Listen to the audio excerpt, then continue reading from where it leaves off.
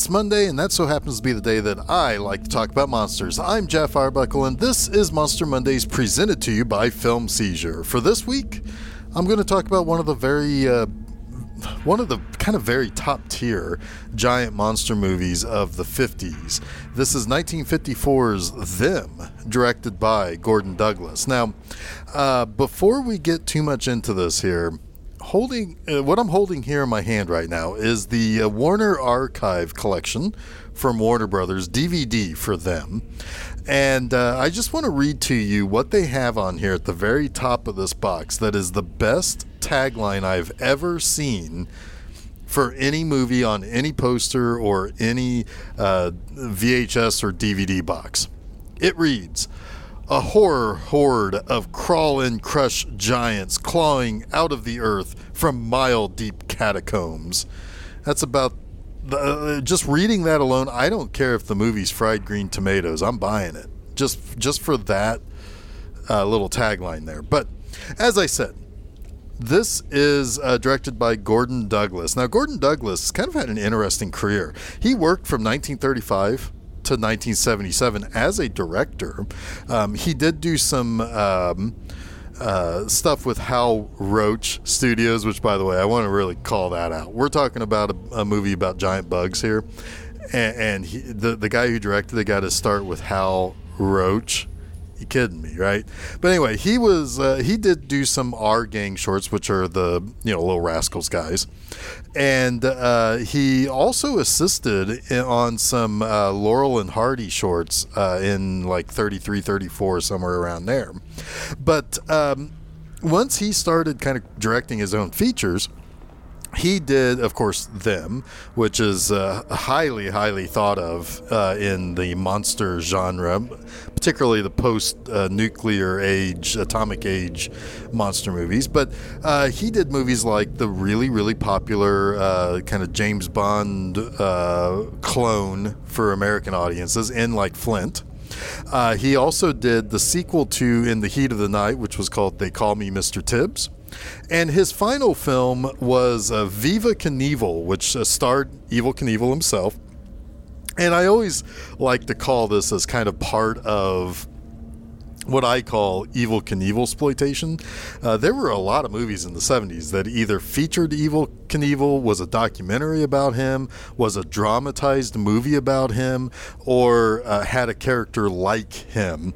And that's definitely, I think, a reason to call it something along the lines of an exploitation subgenre. But really, Douglas ended up working with a whole bunch of really big people like Frank Sinatra, Elvis Presley, James Cagney, Liberace, Doris Day, Errol Flynn. He worked with some of the best people, and but he never really made anything that really kind of necessarily stood out in its own or was kind of award worthy or anything like that. He just was a solid director. Now, there are a handful of pretty good stars in this movie. In fact, once we get to the end of this episode and I start talking about my 3 likes, definitely the cast is one of them. But the primary 2 stars, the first is James Whitmore. Now, James Whitmore, he had a long-ass career too, but he was an Emmy, Grammy, and Tony Award winner. He was twice nominated for Oscars. Now, there's always that big, what they call the EGOT, which are people who can win an Emmy, Grammy, Oscar, and Tony. James Whitmore was very, very close. He had 2 opportunities to get that Oscar, but it didn't quite work out. His 1975 Best Actor nomination was for Give 'Em Hell, Harry, where he played Harry Truman. That's a one-man show. So the dude had some acting chops for sure.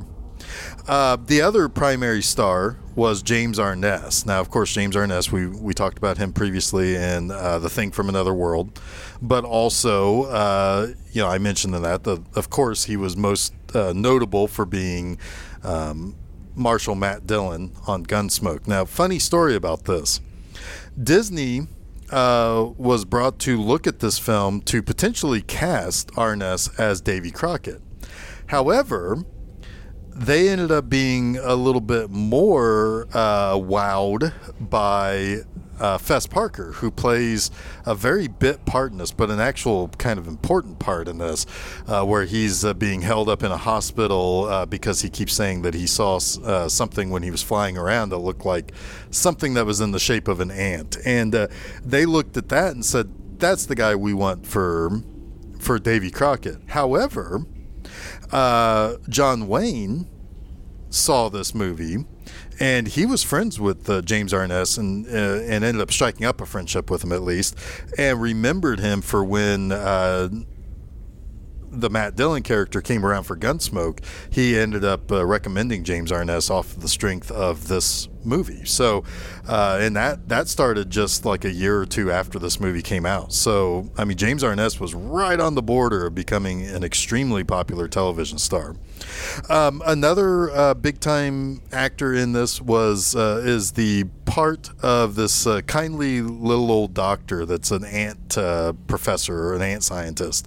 But that's Edmund Gwenn. Now, he's best known as playing Kris Kringle in Miracle on 34th Street, which in and of itself is a massively popular movie and often gets played quite a bit during the Christmas season. So most people would know who he is, even if he isn't immediately recognizable in this movie because he's not dressed up like Santa Claus. One other note, Leonard Nimoy has a bit part as an army guy in one of the scenes in this. So, this movie's not without some pretty popular people. Now, the production for this began in 1953. Now, originally, this was intended to be a color 3D movie. However, the 3D test never happened because Warner Brothers had this 3D camera rig that ended up malfunctioning. And when they were able to finally get some of the 3D shots, they weren't all that impressed with it. They didn't really want to do that. And without the 3D gimmick, they didn't really want to put the money in to doing it in color. So they just shifted to widescreen black and white. Now, they hope to emulate the shock and awe of a movie that they released the year before, which I think if you listen to this episode or to the episode last week, you might recognize the movie that they're hoping to emulate, The Beast from 20,000 Fathoms. Again, somehow, a lot of these monster movies, kind of the singularity that's in common with all of these movies is The Beast from 20,000 Fathoms. But they still did the title card with the black and white backdrop and the red and blue title for the movie. So they did keep that little bit of color to kind of help stick out a little bit. Now, a lot of the shots that were set up for the 3D movie were also kept, like people shooting flamethrowers towards the camera, various, the same old trickery that you often see with people sticking things in the camera. They kept a lot of that. Now, the ant effects in this were supervised by a fellow named Ralph Ayers, but it's not really... It's much more of a mechanical thing, and I'll talk a little bit more about that towards the end of this episode. But they used some tree frogs and some assorted birds to make the ants' voices in the movie. So the movie begins with the New Mexico State Police basically responding to a call. They find a little girl that's just kind of walking alone and in shock, essentially. They check out a trailer that is radioed to be kind of up the road a little bit, and they find that is wrecked and abandoned. And they assume that whoever owned the trailer probably is the parents to this little girl that they found. But inside the trailer, there's some money. So it's not really a robbery or anything crime related like that. There is a bloody shirt and a gun, but they also find a bunch of like sugar cubes kind of all over the place. Now, as the investigators come, they hear bizarre chirping, which makes the little girl sit up in the back of the ambulance, but then once it goes away, she kind of goes back into her catatonic state. So the two primary cops, which one is Ben Peterson, who is James Whitmore, they go to a general store to see if the elderly shop owner knows anything or has seen anything, but the store is a mess, and one of the walls has been blown out, basically, and they find the body of the old man.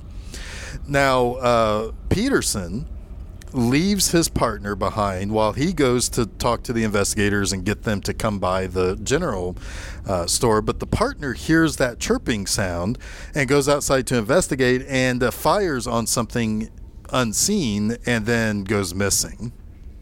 They discover that the trailer was indeed owned by an FBI agent on a 2-month leave with his wife and 2 kids. This brings in FBI agent Robert Graham, who is James Arness, to help out with the investigation. Now, the real mystery is kind of comes down to the amount of formic acid that was found in the body of the general store owner.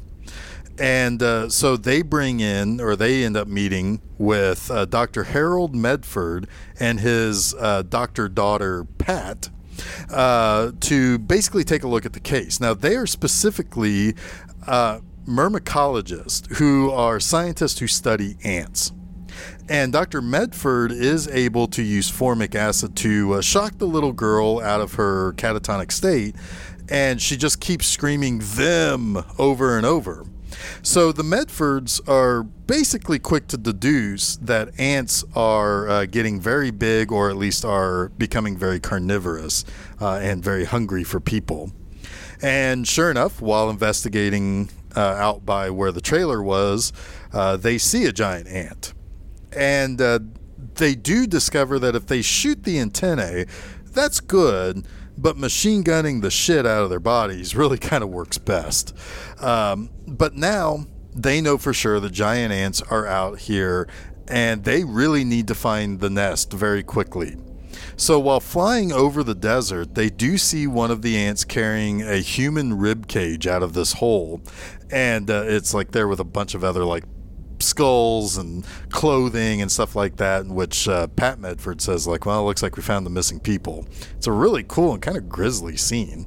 But the army really just wants to bomb the hell out of the nest, but Dr. Medford thinks that that's probably a little bit too dangerous, and it could end up dispersing the ants instead of frying them. So he suggests that they do use heat to basically keep the ants inside their nest and inside their tunnels, then use cyanide to gas them to death.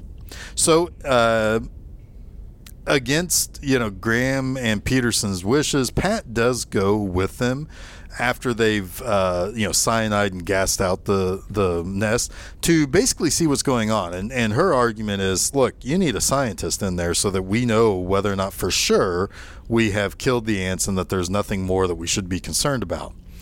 And sure enough, they do find that most of the ants are dead. There are still a few that are still wandering around that they have to kill, but 2 queen eggs have hatched, and the young queen ants have escaped, possibly with male ants, which is really, really bad. So Medford gives the army basically a lesson on how ants function and how they think, and it turns out that they're somewhat like humans, knowing and understanding how war works and how they can be territorial and how they can basically cause the end of the human race. Because if the ants continue to reproduce, humans will be extinct in about a year. So lots of reports start to come in all over the place. Like a pilot reports encountering a UFO that's in the shape of an ant. That's Fess Parker. And it's that one scene that he has in this movie that Disney said, yep, that's our Davy Crockett. But then Medford then suggests that they pretty much start a search radius for these nests, considering how many eggs a queen can lay, if there are males that have been following the queens, how many they can basically fertilize and so on and so forth. So he basically says we got to start searching from as far south as Panama to as far north as Santa Barbara, California. That's a huge radius that they're working on. But they're now hearing about how boats are being attacked, because boats are docking in Mexico. They're loading up. That leaves the boats open all night. The queen is finding a nice place to drop a bunch of eggs. They hatch. They attack the boats. Everything is crazy. And so now sugar is also being reported being stolen by the tonfuls. So, you got sugar getting raided, people being attacked. There's a couple of kids that have gone missing. And this is just generally creating a very huge problem. So Graham and Peterson start interrogating basically anyone who might have seen the ants. And the search leads them to Los Angeles, where the ants have basically used the sewers and the drainage overflow ducts that run underneath the city that also leads out into the Los Angeles River, that famous non-river that's a river. Peterson does end up locating the nest, but is ultimately killed from the injuries that he sustains while saving the missing kids that were reported in Los Angeles from these ants. Graham ends up finishing off the hive with the army, and Medford is basically left to ponder what other missteps man has made with his entry into the atomic age.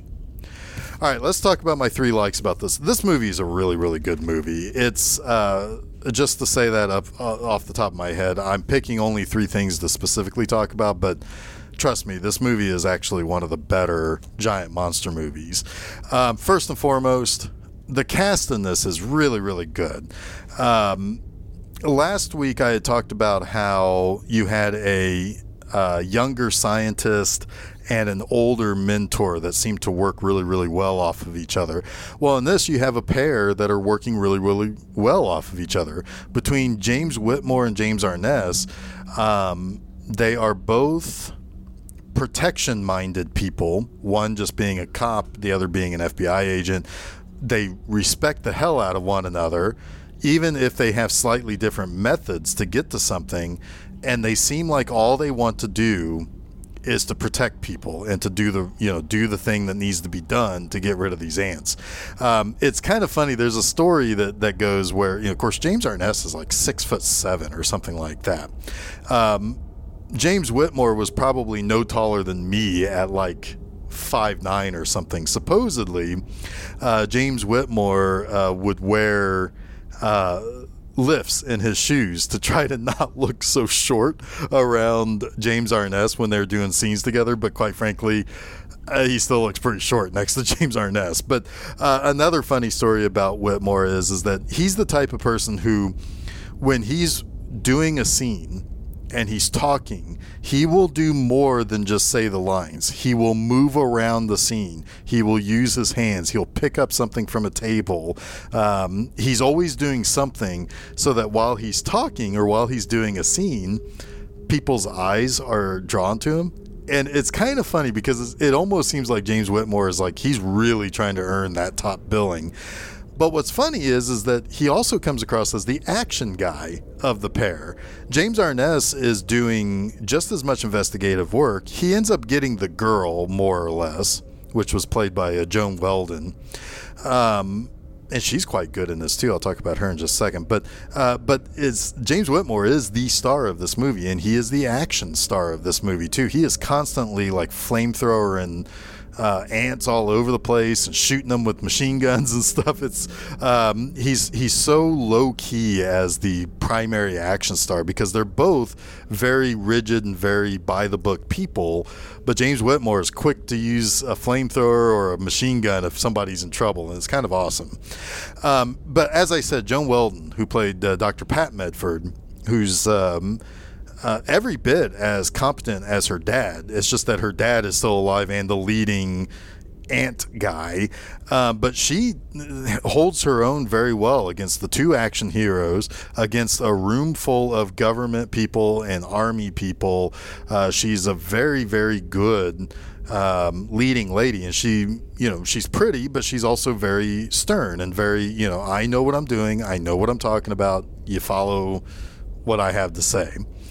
And then Edmund Gwenn is just kind of this little old grandpa guy who also is really good in this movie too. Just generally speaking, this is a really good collective of actors. While you still have the two leads, who are the two action stars, basically, they play off of each other really, really well, but they also work very well because they have a lot of scenes with Gwen and Weldon that end up making them just a really good ensemble. Second, I'm going to go with the ant effects in this. Now, unlike a lot of the big monster movies of the time, where you would either have specific actors in suits, like with the Godzilla characters, or you would have artists like like your Willis O'Brien or your Harryhausen, who is doing miniatures and doing stop motion type stuff. This is all very mechanical. This is a team of people from Warner Brothers effects department just building these giant ants. And at times there are 3 or 4 or 5 of these giant ants in a single scene. And now, while being large doesn't really help them look any more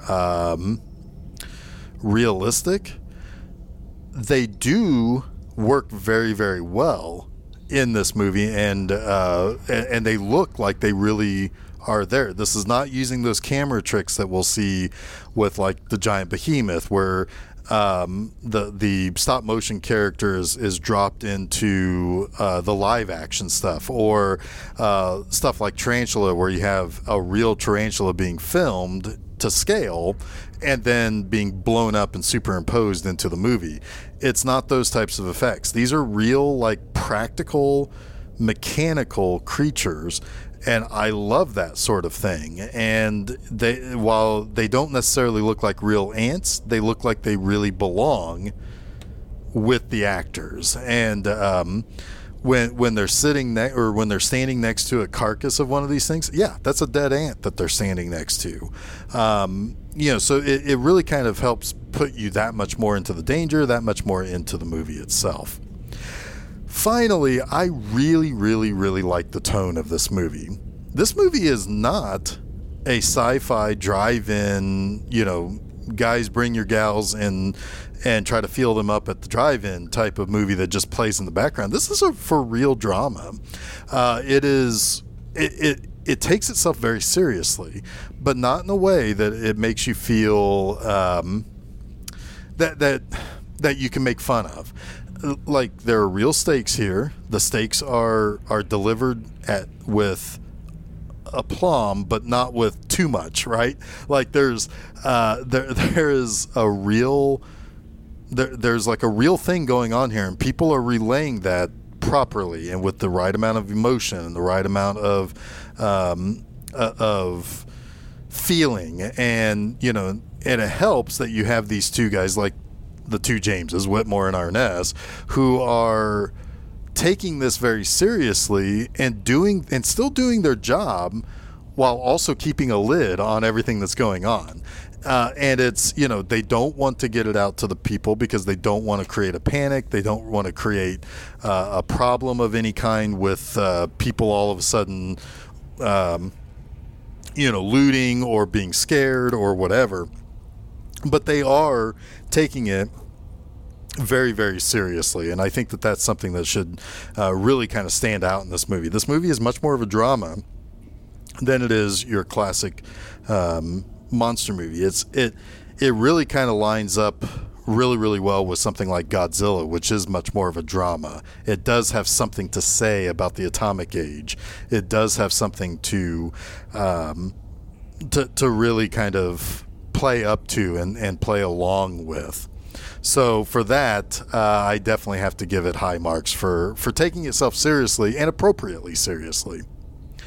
All right, so that wraps up this week's Monster Mondays. Don't forget to check out new episodes of Film Seizure every Wednesday and a new installment of Monster Mondays each Monday on FilmSeizure.com, as well as places where fine podcasts are found, like SoundCloud, Apple Podcasts, Google Podcasts, Stitcher, TuneIn, Spotify, and now you can find us on Amazon. You can listen to us through Audible, which is connected to Amazon, but you don't need a subscription to Prime or to Audible or anything like that to be able to listen. Additionally, you can hop on over to Facebook and Twitter to follow us by just searching for Film Seizure. And while you're at it, head over to my website, www.bmovieenema.com, and read a new text article and review each and every Friday from me. But if you also want to watch a movie, there's now an episodic B-Movie Enema, the series, that you can find on YouTube. New episodes will be coming out every Saturday from January 2nd to March 27th, 2021. So come watch a full movie with me on YouTube. Just go over to YouTube and search for B-Movie Enema. And you can subscribe to the channel there, but you can also just head over to bmovieenema.com and watch the movies there as well. So until next week, stay spooky.